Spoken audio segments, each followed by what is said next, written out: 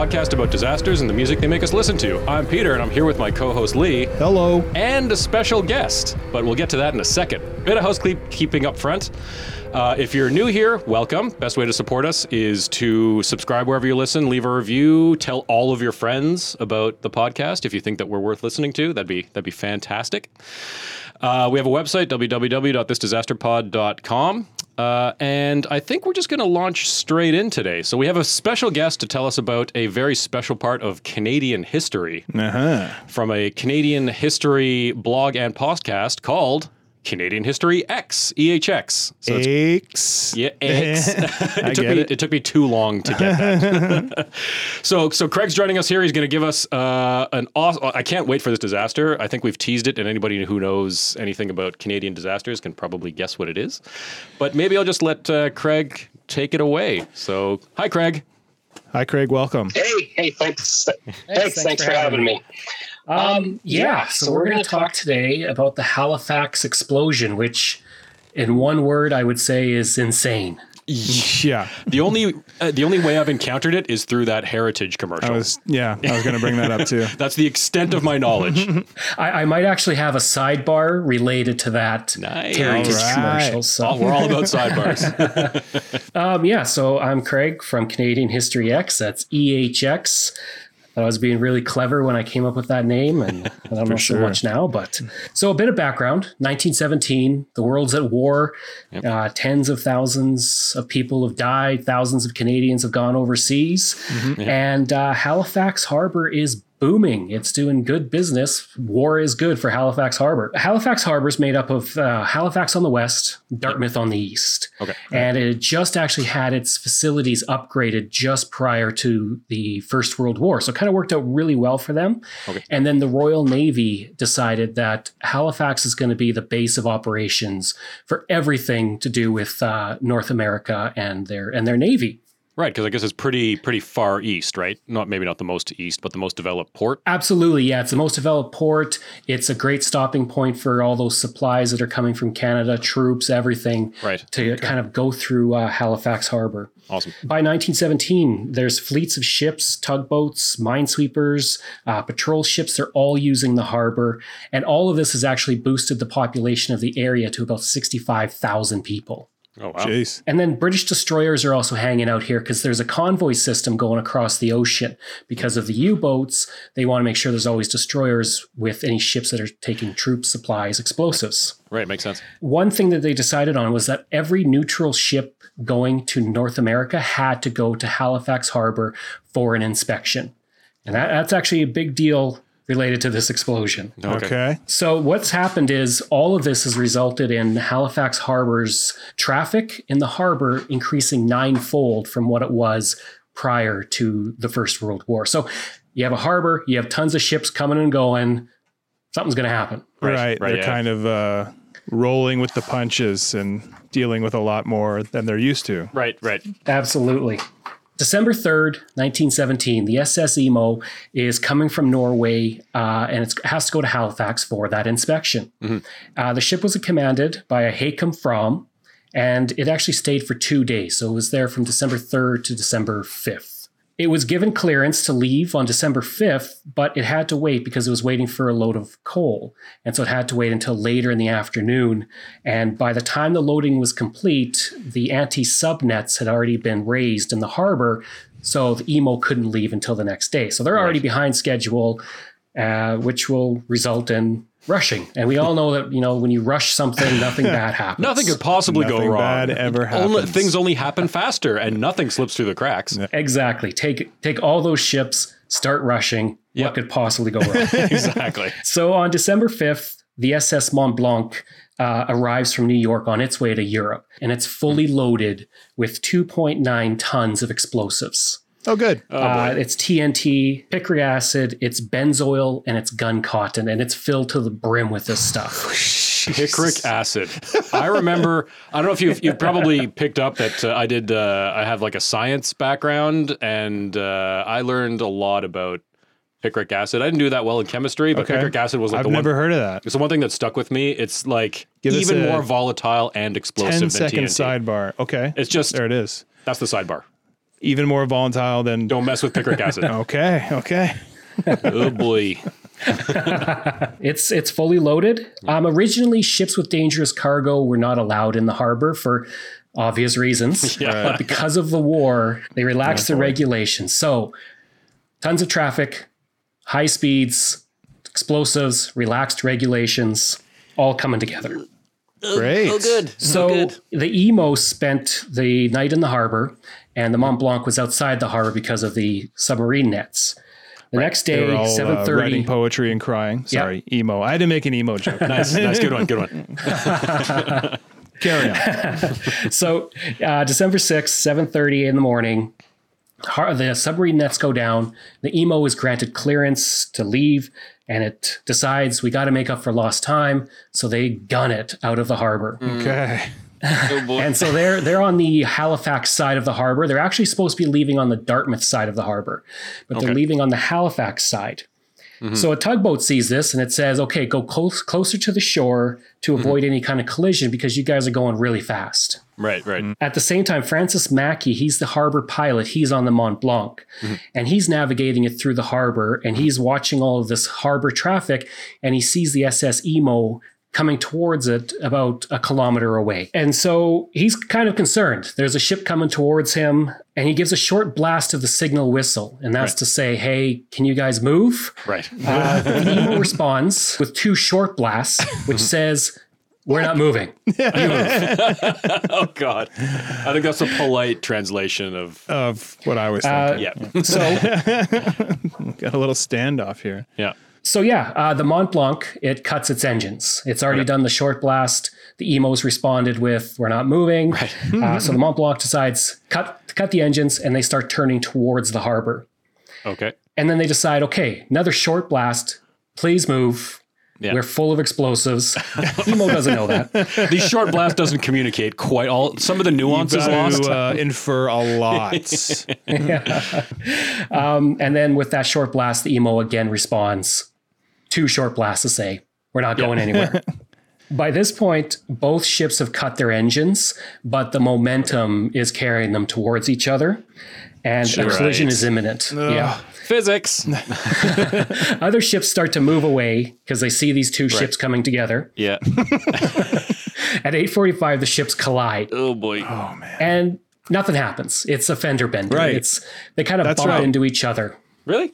So, yeah, I knew it was not instantaneous. All was well, and everyone went their separate ways. Yeah. Perfect. Exactly. Well, thanks for coming on everybody was fine. It was a huge disaster. 2 ships bump into each other. Barely any damage. But what did happen was the barrels of Benzoyl on the Mont Blanc fall over and pop open and start leaking all over the deck and over the sides. Oh, boy. Okay. And then it's decided on the Emo, let's reverse course to get away from the ship we're attached to right now. Oh, and run. Yeah, exactly. Sons of bitches. So as they do that, sparks happen. And those sparks ignite the Benzoyl. All right. So they should have stayed put. Step 1. Yeah. Shouldn't have done anything. The fire quickly spreads across the Mont Blanc because of the Benzoyl.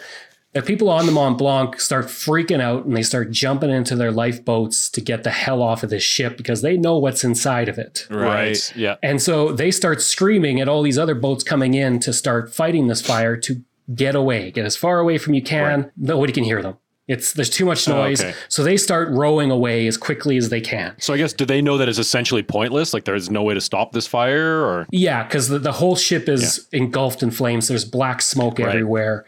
It's down the sides and it's, it's starting to get into the hold of the ship. So then the Mont Blanc starts drifting towards the harbor because there's nobody running it. They try and fight the fire. They try and tug it away.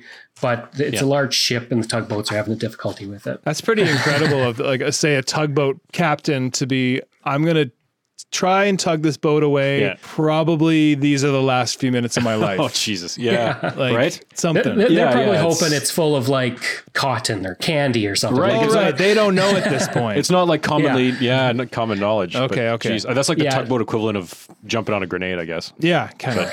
Exactly. Yeah. At 9:04 a.m., the Mont Blanc explodes. And when I say explodes, I mean it creates the largest man-made explosion in human history to that point, and until when we start playing around with nuclear weapons. It's massive. Holy crap. It's 2.9 kilotons, which is, to put in perspective, Hiroshima's bomb was about 12 to 18 kilotons. So it's almost comparable to a nuclear explosion in some ways. Holy crap. I did not know about the scale of this. No. Those commercials did not communicate the true scope. The effects were so lame. Yeah, right. So the Mont Blanc is blown to pieces, obviously. It's just decimated. And a blast wave shoots out at about 1 kilometer per second. So to put it in perspective, it's about the speed of sound, I think. I don't know. Yeah, like I think speed of sound was 1,300 or something. And I think the eruption of St. Helens shot things out at like 1,200 meters per second or something. So we've got a mini volcano. It's like a volcano, basically, almost. Exactly, Wow. yep. Yeah. The 90 millimeter gun that was on the ship lands 5 kilometers away, and its entire shaft is melted. Oh my God. Okay. The ship anchors, the shaft of the ship anchor. It weighs half a ton. It was found 3 kilometers away. Unbelievable. That's like literal. That's force of nature. Yeah, exactly. That's like the stuff we heard about in the St. Helens episode. Yeah. Episode Physics will wreck you. I think, or 8. Exactly. I actually thought a lot about the St. Helens episode when I was doing this. Oh yeah, because it was the only thing I could kind of compare it to, was like this massive explosion. Yeah, good call. Cloud of smoke rises to 11,800 feet, and at the explosion center, the temperature is at the instantaneous part of it is 5,000 Celsius. And as we know from your episode on, I think it was the movie Sunshine. The surface of the sun is about the same. It's hot. So it vaporizes all of the water. Holy crap. Shouldn't have played so fast and loose with those regulations. Yeah, I bet. Exactly. Bet they're regretting those double horns right now. Probably should have moved. The force of the explosion, the temperature, it actually exposes the harbor's bottom to the open air. Like for a brief second, there's no water there. Whoa. And then all of that water starts coming in. Yeah. Oh my God. Fish flopping around. Right. Yeah. Pretty much, yeah. Jeez. The harbor floor is exposed. We'll get to what that causes just a little bit later. But the blast wave itself circles the Earth 23 times. What? It just explodes out, and they could feel the blast, like the actual explosion, 300 kilometers away in Prince Edward Island. And I double checked. I thought it was they heard it 300 kilometers away. Apparently, they could feel the pressure of it. That far away. So you're like walking down the street and you get that whoosh. It's that thunder and tarnation by. And then it starts to rain, but it's not raining water. It's raining white hot bits of iron that are starting to fall on Halifax. Oh my God. This just keeps getting worse. Oh, they opened a gate to hell. Yeah. That, again, I know I keep making the callback. You said you were going to talk about it, and I keep making the callback to that Heritage commercial. But in that Heritage commercial, it basically like flashes to white. And then you get the narration of like... Well, that's how I remembered that it didn't explode right away, because it was on fire in the harbor, and that one guy is like, get out of here! And everyone's like, oh, shut up. And then he's telegraphing. I feel like I would have paid a lot more attention to all of Canadian history if they had talked about an exposed harbor floor. Exposed harbor floor and a rain of white hot iron. Iron. Essentially, the Mont Blanc is starting to rain down on them in tiny little pieces. Oh, geez. Okay. So then, the blast displaces the water. It causes the harbor floor to be exposed. All of this water comes rushing in, and it creates a 60-foot tsunami in various places. Yeah, I wasn't going to say it. Starts carrying ships. There you go. Sorry, I'm very, as you probably know if you've listened to the show, I'm a fan of tsunamis. Bit of a soft spot. In a completely respectful way. But anyway, tsunamis are awesome. It actually carries the Emo onto the shore because of this huge tsunami. Well, serves it right. Yeah, right. So you mentioned all these people, fighting the fire. They don't know what's on there.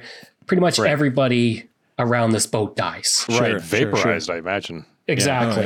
The crew of the Mont Blanc Everybody survives except for one person because they rode away. Yeah. Oh, okay. Fair enough. They must have been rowing fast because I feel like that kind of explosion has some oomph. What was the time between the collision and the explosion? Do you have 20 minutes. 20 minutes. Okay. 45 to. Okay. So, and they rode towards Dartmouth. So they just time. Yeah. They just booked it. And I'd be rowing pretty fast. If it was me, I'd be gunning it. Yeah. Dig deep, have some power you didn't know you had. Find it. Yeah. Jeez. Yeah. So 1,600 people died instantly because of this blast.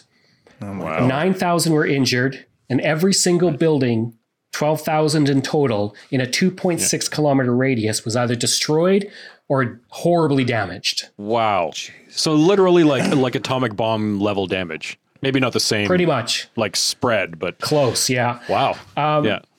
This is the worst part for me. People outside the blast zone, they're watching the explosion, or they're watching the fire at least, and they're watching it from behind their windows. So when it explodes, the blast wave hits their house, shatters their windows, and the shards go into their eyes. Oh no. That's awful. I hate that part. I wouldn't even, that sounds awful, and I would have never thought of that. It's getting closer. Yeah.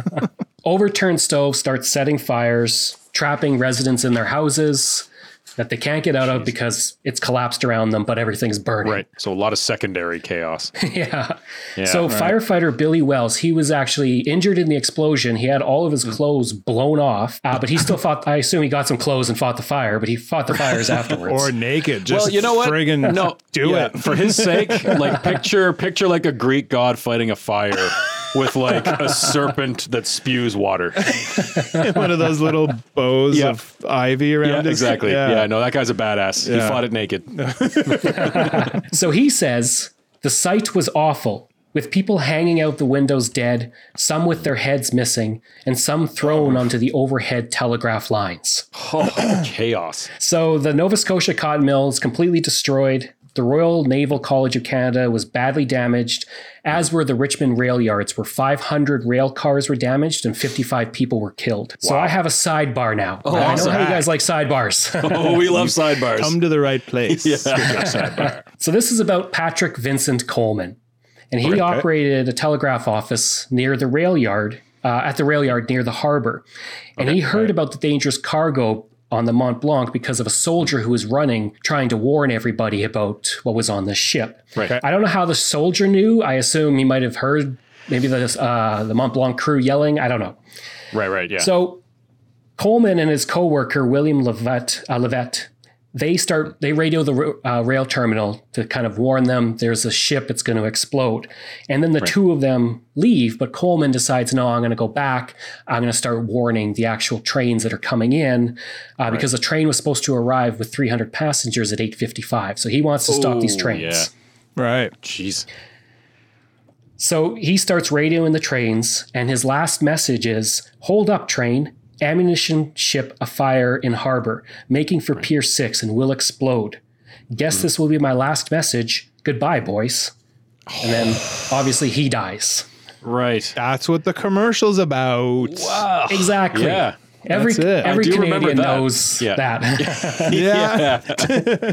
Everyone knows that and burnt toast. Yeah. And burnt toast. Right. But, wow. That guy's a badass. Yeah. That is absolutely. That is some commendable. Like manning your post to save people. That's awesome. It's amazing. So his message stops all the incoming trains. He saves hundreds of people. Yeah. But at the same time, his message starts relaying across Canada. So it actually lets a lot of Canada and Northwest United States know about this disaster almost before it happens, so they can start getting things ready to go and help. Oh, wow. Awesome. He was killed, but they've honored him in various ways. There's a ferry that runs between Halifax and Dartmouth. It's named for him now. And then, of course, the Heritage Minute that every Canadian kid from the 90s remembers. Yep. We'll probably link to that in our show notes or on our social media. Oh, yeah. I love those. It's a good one. It's not that corny. Like it's a nice little moment. And they pay respect to it, but they certainly didn't tell me about the molten iron rain. They kind of stopped there. Didn't get that or the window shrapnel horrors. Exactly. Yeah. They leave that to the imagination. Yeah. I bet you there was an original cut that didn't make it. Just the airs in front of like the broadcast standard people. Like, we can't use this. Can you just put the telegraph guy in? Yeah, exactly. Okay. Too hot for TV. Yeah. Yeah, exactly. So then the rescue starts. I mean, all of this has happened in the blink of an eye. Yeah. So citizens, soldiers, policemen, and firefighters, they begin rescuing people, and victims start flooding into hospitals. Camp Hill Hospital had just been built, and it dealt with 1,400 people just on that day. Okay.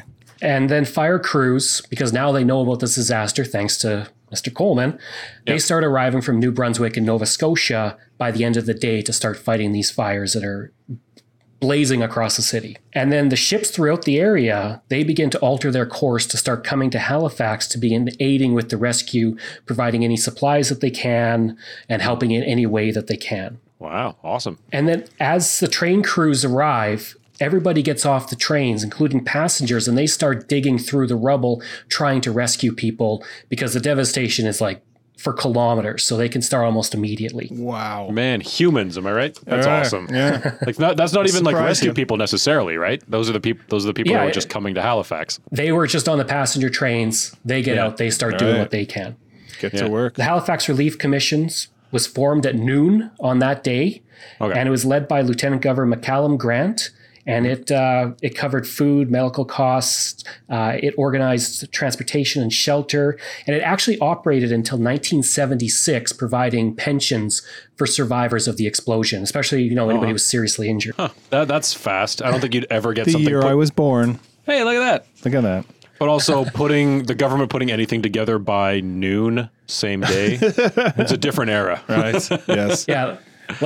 Like 3 hours after this explosion, it's like, let's get a committee together, guys. No, exactly. Yeah. Let's get a committee to discuss forming a committee to start appointing people to the committee. Am I pessimistic about government? No.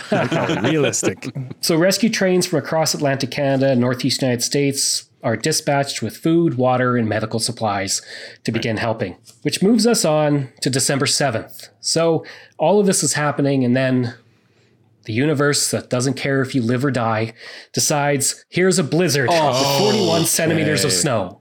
Oh, come on, universe. 41? That's what I heard. Yeah. 41. Yeah. So not even just like, here's some snow. It's here's more snow than any of you have ever seen. Yeah. Oh, come on. Okay. This creates snow drifts that the trains can't get through. So they got to dig through to get to the city. But it actually does help put out some fires. Right. Okay. That are raging through the city. Yeah. But at the same time, the telegraph lines that have just been put back up that day fall down again because of the blizzard. Oh, God. Winter, man. Can't catch a break. No. So the death toll, we don't actually know what the full death toll is, but we estimate it's about 2,000 people died. Wow. Okay. Jeez. And the last body was a caretaker, and it was removed from the rubble in 1919. So 2 years after this happened, they found the last body. At that point, was like the most of the recovery done, and somebody found it by accident? Yeah. Or it must have been like they've cleared a lot of the rubble away, and this, I'm assuming, very smelly, rotted body was somewhere. Ugh. Yeah. Right. So they found it. Person probably didn't have a great day that found that. No. Jeez. So 9,000 people were injured, 1,600 homes were destroyed, and 12,000 homes were severely damaged, that they more or less had to be rebuilt. Many of the people who had injuries lasted their entire lives. 59 people had eye injuries from the glass shards shooting into their eyes. Jeez. That's a lot of... I remember, I meant to mention it before, but there was a video. Remember a few years ago, there was a huge explosion in China. Like a fireworks factory? Yeah, something like that. But it was huge. And I remember seeing one video on YouTube where it was like a father, he's looking at it, and then he just knew. Yeah. He just shouted something in Chinese. He was just like, basically like, get down! And like, everyone gets down and the window goes smash, like, because the blast wave came through. Yeah, so now we all know, if you see fire, don't stare at it. Don't stare out the window. Don't stare out the window. Duck. Yeah. When in doubt, duck. Yeah. That should be, we'll start like a list of lessons learned through this podcast. And so far, lesson number 1, when in doubt, duck. When in doubt, duck. Yep. Lesson 2, kiss your ass goodbye, because there's Nothing. Yeah, exactly. Wow. So 41 people were blinded permanently. So most had just a bit of glass in their eyes. It was treated, maybe lost sight in one eye. Yeah, right. Oh my God. Ugh. Which still, $35 million in damage, which is about $600 million today. On the Dartmouth side, 100 people died, but it was not very populated as much as Halifax. So that's a big reason why. Right. Okay. Yeah. I guess that's fortunate, sort of. Yeah. The nearby Micmac settlement, it was completely destroyed and it wasn't rebuilt. And the government had been trying for a while to kick the Micmac off their land. And they were like, this is the perfect opportunity. Right. They got them off the land, shipped them somewhere else. Now we got this land that was blown away. Wow, that worked out great. Great guy. Like, hey, silver lining. Yeah, go fuck. If you want to actually, sorry, I know I do a lot of I'm doing a lot of inside references now, but if you want a story of colonists that get it, the other way, listen to our Roanoke episode. Exactly. It goes real bad for the colonists. They get the what for. Yeah. So the black community of Africville, it was heavily damaged. A few people did die, and the community actually received pretty much nothing in terms of relief funds, even though it was so heavily damaged because of that old school racism. Right. Yeah. That good old turn of the century racism. Yeah. Glad that's gone, right? Right, everyone? Yeah, we nipped that in the bud. Yeah.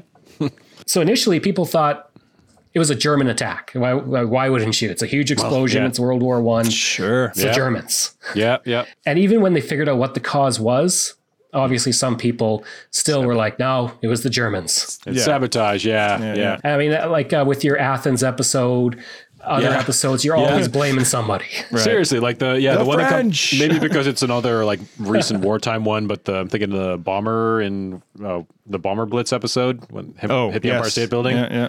Obviously, the first thing people think is well, we're in a war and there's a giant explosion. It's got to be the enemy. Exactly.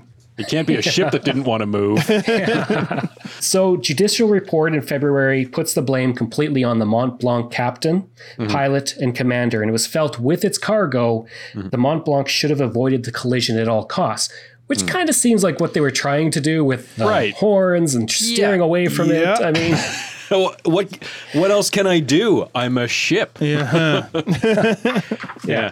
You can't text them and say, dude, there's explosives here. Right. Exactly. Yeah. So no blame was really put on the Emo for being on the wrong side of the harbor, running at a high speed and refusing to move. That doesn't seem fair. No, it does not. No. Yeah.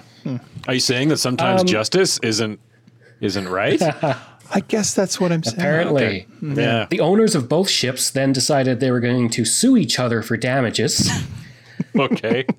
Of course they did. Of course, why not? Why not? So in the civil litigation trial, again, all blame was put on the Mont Blanc, but then the Supreme Court and Judicial Committee of the Privy Council in 1920 determined both ships were at fault.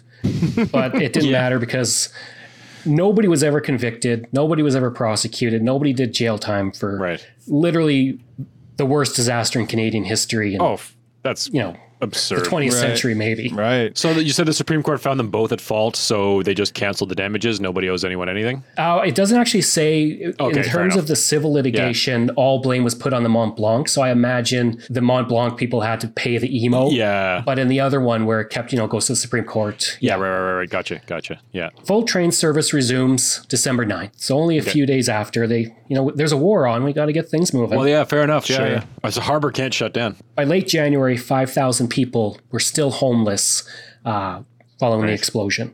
I'm assuming a not great January if we got 41 centimeters of snow. Yeah. Right. Yeah. Probably pretty cold. Exactly. Yeah. So the city's like, hey, the worst hit neighborhood was the poor neighborhood. So why don't we use this opportunity to rebuild that neighborhood and make it more upscale and a place that, richer people would like to live? Oh, come on. Was I naive that when you started that thought, I was thinking, they're going to help They're going to help them first. No. Yeah, maybe that was naive. Nope. Where's your cynicism? That's true. Sorry. I forgot this is the wrong crowd. Many of the homes were built with new fireproof materials. And it was kind of turned into a nice shopping area, really upscale. Yeah. And harbor operations resumed completely by the end of December.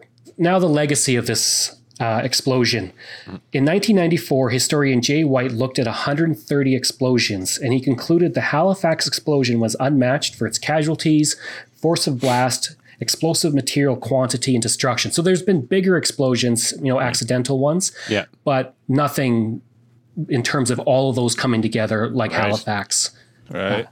And it's still the largest unplanned man-made explosion in human history. Okay. Right.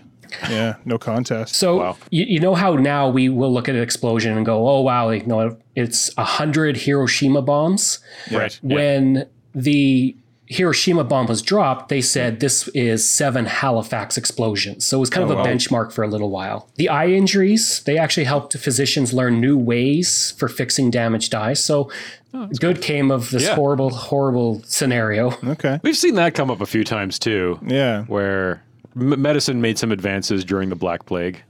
Right. In these dire situations. Even though a third of the population died. Yeah. Halifax had decided, okay, we're going to commemorate this on the 1-year anniversary. And then they didn't after that. Every family had been hit by it. So they didn't really want to keep honoring or remembering this disaster. Right. And they wouldn't until 1967. I think that's probably a good idea. You don't want a reminder all the time. Hey, remember when everyone you knew got vaporized and blinded?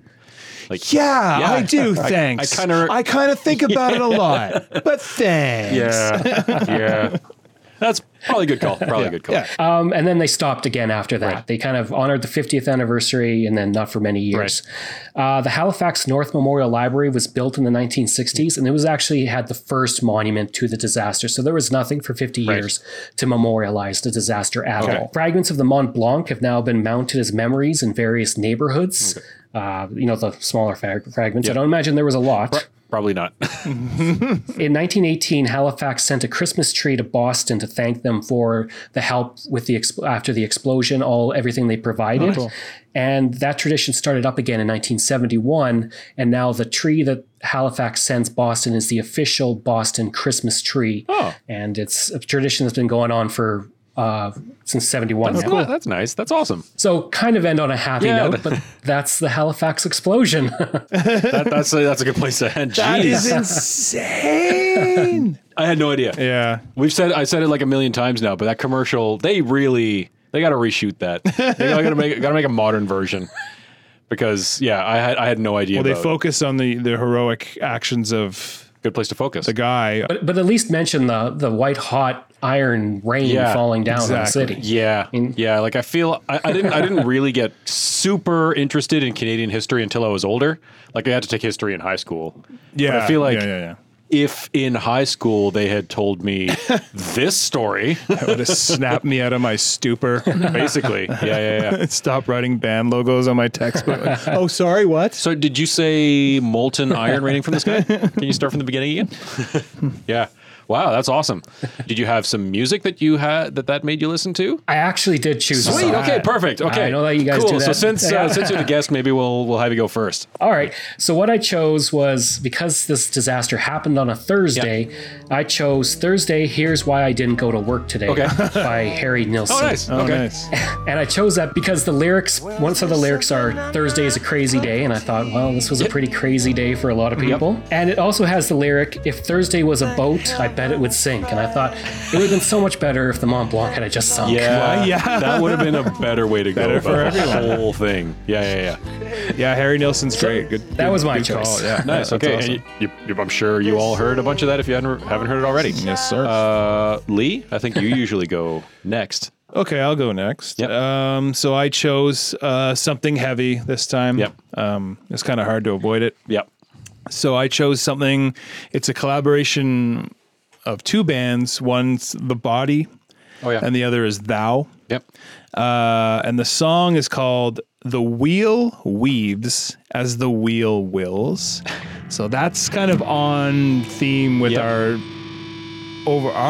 theme, in that, this isn't a natural disaster, but still, But it had that element. Physics don't give a shit. Had the element of the snowstorm. Yeah, that's true. Like if Earth was caring, it would be like, you know what? Maybe I won't snow today. Yeah, but it snowed that day. So sorry, but the song itself is, and I say this a lot. The lyrics are, well, in this case, indecipherable. There's a bunch of growling, but musically it is a like sort of a relentless, like it's not super fast or super slow. It just kind of like pummels forward, and yeah, it just reminded me of something relentless, like say a boat explosion that would decimate everything. Yeah. So I think it works. Far-reaching effect. So that's from I don't think that album's called Released from Love. Came out in 2014. Nice. There you go. Okay. Over to you. So for me, I decided to since it's Canadian History X and it's a Canadian disaster, I thought I'd go for some Canadian content. There we go. CanCon. Yeah. So it's a band that I love the shit out of. Okay. It's Metz. Oh yeah, from Toronto. Okay. I don't know if you're familiar. It's like a punk band from Toronto, and the song is "Headache," which is the first track off their first album. Oh yeah, and the reason I picked that one is first, like I love Metz and I love that album and that song in particular.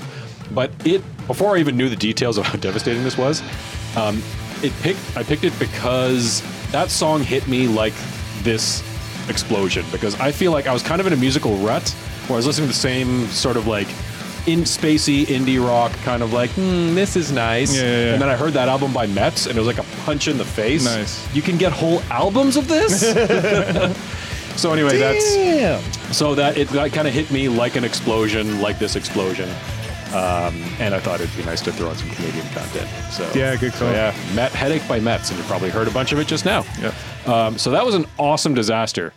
Yeah. And we were talking during one of the freezes. Again, spoiler, I don't know if we mentioned this at the top, but we're doing this over Skype because Craig's in Calgary. But during one of the freezes, we were talking about how this was awesome, and we're probably going to incorporate more and more Canadian disasters. And Craig, if you wanted to do it again, we'd love to have you back. Love to have you back. I got tons, so you just let me know. Awesome. Okay, that's perfect, because I feel like listening to your podcast, and everybody should listen to Canadian History X, if you want to know about Canadian history, start and finish at that podcast, because it'll tell you everything you've ever needed to know. Absolutely. So, thank you. I appreciate that. Yeah, if you wanted to, like, where should people go to listen to your stuff and to read your stuff?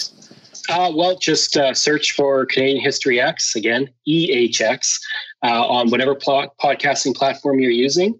And I have hundreds of history articles I've written over the years about mostly local type of histories, things like that. And that's found on Canada X, again, ehx.blogspot.ca.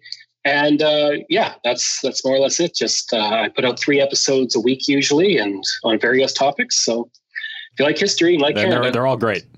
Thank you. Yeah, no, they're all great. Everybody should check them out. Even if you're not Canadian, just learn about your great North brother. Oh, absolutely. And some of them are like pretty, like we're talking 2 to 3 minutes. Yeah. Is that not? Yeah, I do penny-sized history on Mondays, which is like real short. I can't do a long episode. And then on Fridays, I do kind of an in-depth look at maybe a person. And then Wednesdays, I alternate between either looking at Canada year by year. I think I'm in 1873 right now, or a longer episode like the recent Eaton's episode that I did that I think was about 20 minutes. That was a great one. Yeah. So there you go, ranging from 2 to 20 minutes. So, you got time, even if you listen to a lot of podcasts, you got time for one more. Slip that in for sure. On our end, again, thanks for tuning in. If you want to help us out, write us a review wherever you listen. Tell a friend. Tell all your friends. Don't stop telling friends. Make new friends. Tell those friends to listen. Yep. Subscribe if you aren't already. You can check us out on social medias at This Disaster Pod, Twitter, Facebook, and Instagram. And on our website, www.thisdisasterpod.com. And this is usually where I give a little teaser for the next episode. Astute listeners will notice that last time I teased that we were going to talk about something real cold. There ended up being a blizzard in this one, but this kind of guest spot showed up in the meantime. So that one's still coming. But I think the next couple episodes, we recorded some bonus content that kind of goes along with previous episodes that we've recorded. And we're just gonna give that to you guys as like a December Christmas present miracle kind of thing. Yeah. So you can listen to those and learn more about the sea and the cosmos. So Tragedy Tuesday next week, and thanks for tuning in, and thanks for coming, Craig. Absolutely. Thanks. Bye. Bye, everyone.